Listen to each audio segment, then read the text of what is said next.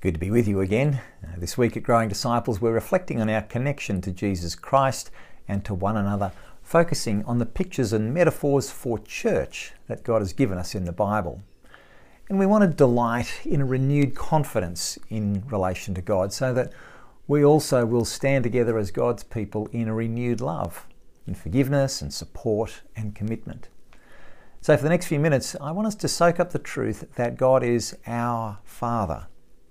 And together as church, we are His children.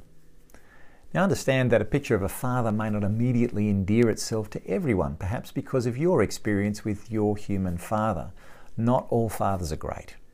But nonetheless, Jesus teaches us to call God our Father. When one of His disciples asks how to pray, Jesus famously responds in Matthew 6, "This then is how you should pray. Our Father, hallowed be your name. Your kingdom come. Your will be done on earth as it is in heaven." Who is God? He is Father. But more than that, He is our Father. In relation to Jesus and to the gathered disciples who yearn to learn how to pray, Jesus says to us all, address God together as our Father. In common, we all alike share in the same Father. It's an amazing privilege to call Him ours. Mind you, it's not that we own Him or can claim Him as such as our own, but rather that He claims us as His own, and in that sense, He is our Father. And just in case we confuse Him with any earthly father, our Father is in heaven, and His name is holy. His kingdom will come, and His will be done. What a great and marvellous Father we share. Now, central to this picture of God as Father is the idea that not only do we share Him, but that we are His children. To really understand ourselves as church, as the children of God, takes us to Ephesians chapter 4, where this relationship of Father and children is foundational. Of course, God is triune, Father, Son, and Holy Spirit. And as this chapter will go on to say much about the Son and the Spirit, it all begins, however, with Father. There is one body and one Spirit, just as you were called to one hope when you were called, one Lord, one faith, one baptism, one God and Father of all, who is over all and through all and in all.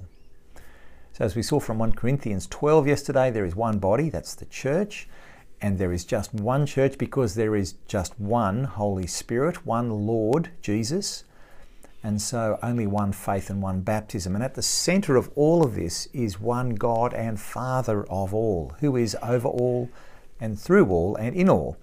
And so it's clear that God is not only Father to His Son and His Spirit, but that He is also Father to us, the one God and Father of all.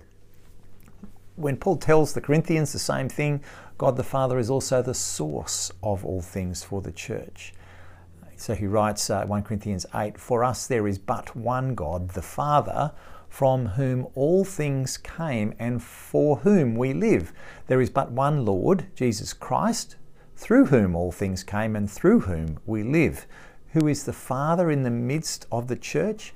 He is the source and the originator of all things. He is over all. He is our supreme, all-powerful, all-seeing, all-knowing, all-loving Father. There's no competition or seniority conflict with the Lord Jesus or the Holy Spirit because they are one triune God. But the Father is uniquely over all, through all, and in all. We live for Him. So reflecting for just a few moments on this picture of God as Father, supreme over us all, working through us all, working in us all, it starts to shape the way I look and we look at other members of church. He is a Father brooding over, protecting, delighting in every one of His unique children. Every one is so important. Just as every child is valuable in the eyes of their parents, God is our Father of all. I think the gold in this for you and me is now to look at each other as children of the same Father, as a fellow member of church. You're under the same Father as me. Our Father is at work through you, for my God, for my good, and for the growth of His kingdom. Our Father is at work in you, growing you in holiness, in character, in love, in Christ-likeness. Your worth and significance is entirely bound to your identity as a child of the same Heavenly Father. We take special care when we see a under construction sign by the side of the road as we drive past. Well, how much more care when we see the signs of God at work in the lives of others in our church. Our Father is at work through each other and in each other. So let's be very careful before we criticise or tear down the children of our great Father. If you, like me, can be quick to dive into criticism or cynicism or that superior attitude with another Christian, let's remember that this person is our Father's workmanship. That person is under construction. And it's with this in mind that we recognise that God's fatherly discipline may also come our way or the way of our brothers and sisters. The writer to the Hebrews says, "Endure hardship as discipline. God is treating you as his children. For what children are not disciplined by their father? If you are not disciplined, and everyone undergoes discipline, then you are not legitimate, not true sons and daughters at all. Moreover, we have all had human fathers who disciplined us and we respected them for it. How much more should we submit to the Father of spirits and live? They, human fathers, disciplined us for a little while as they thought best. But God disciplines us for our good, in order that we may share in his holiness. So our common Father, infinitely great and good, is disciplining us to grow us. And so he shapes our relationships with each other. How can we lie to each other? How can we hold a grudge? How can we mistreat the beloved child of our Father? With God as our Father, we have an entirely renewed pattern of relationship for life together as church. Not just for now, but our shared hope draws us forward into eternity. I love the way the Apostle John says it. He writes, "See what great love the Father has lavished on us, that we should be called children of God." And that's what we are. The reason that the world does not know us is that it did not know him. Dear friends, now we are the children of God, and what we will be has not yet been made known. But we know that when Christ appears, we shall be like him, for we shall see him as he is.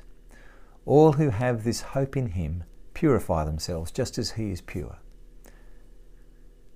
As we draw together these several strands into one rope, we can take comfort and confidence in our relationship with our Heavenly Father. He loves us as a Father, and he calls us to address him as Father. He is our Father, and we are his children, though we do not yet grasp all that this means. I invite each one of us now to address our thanks to God, for he is our Father.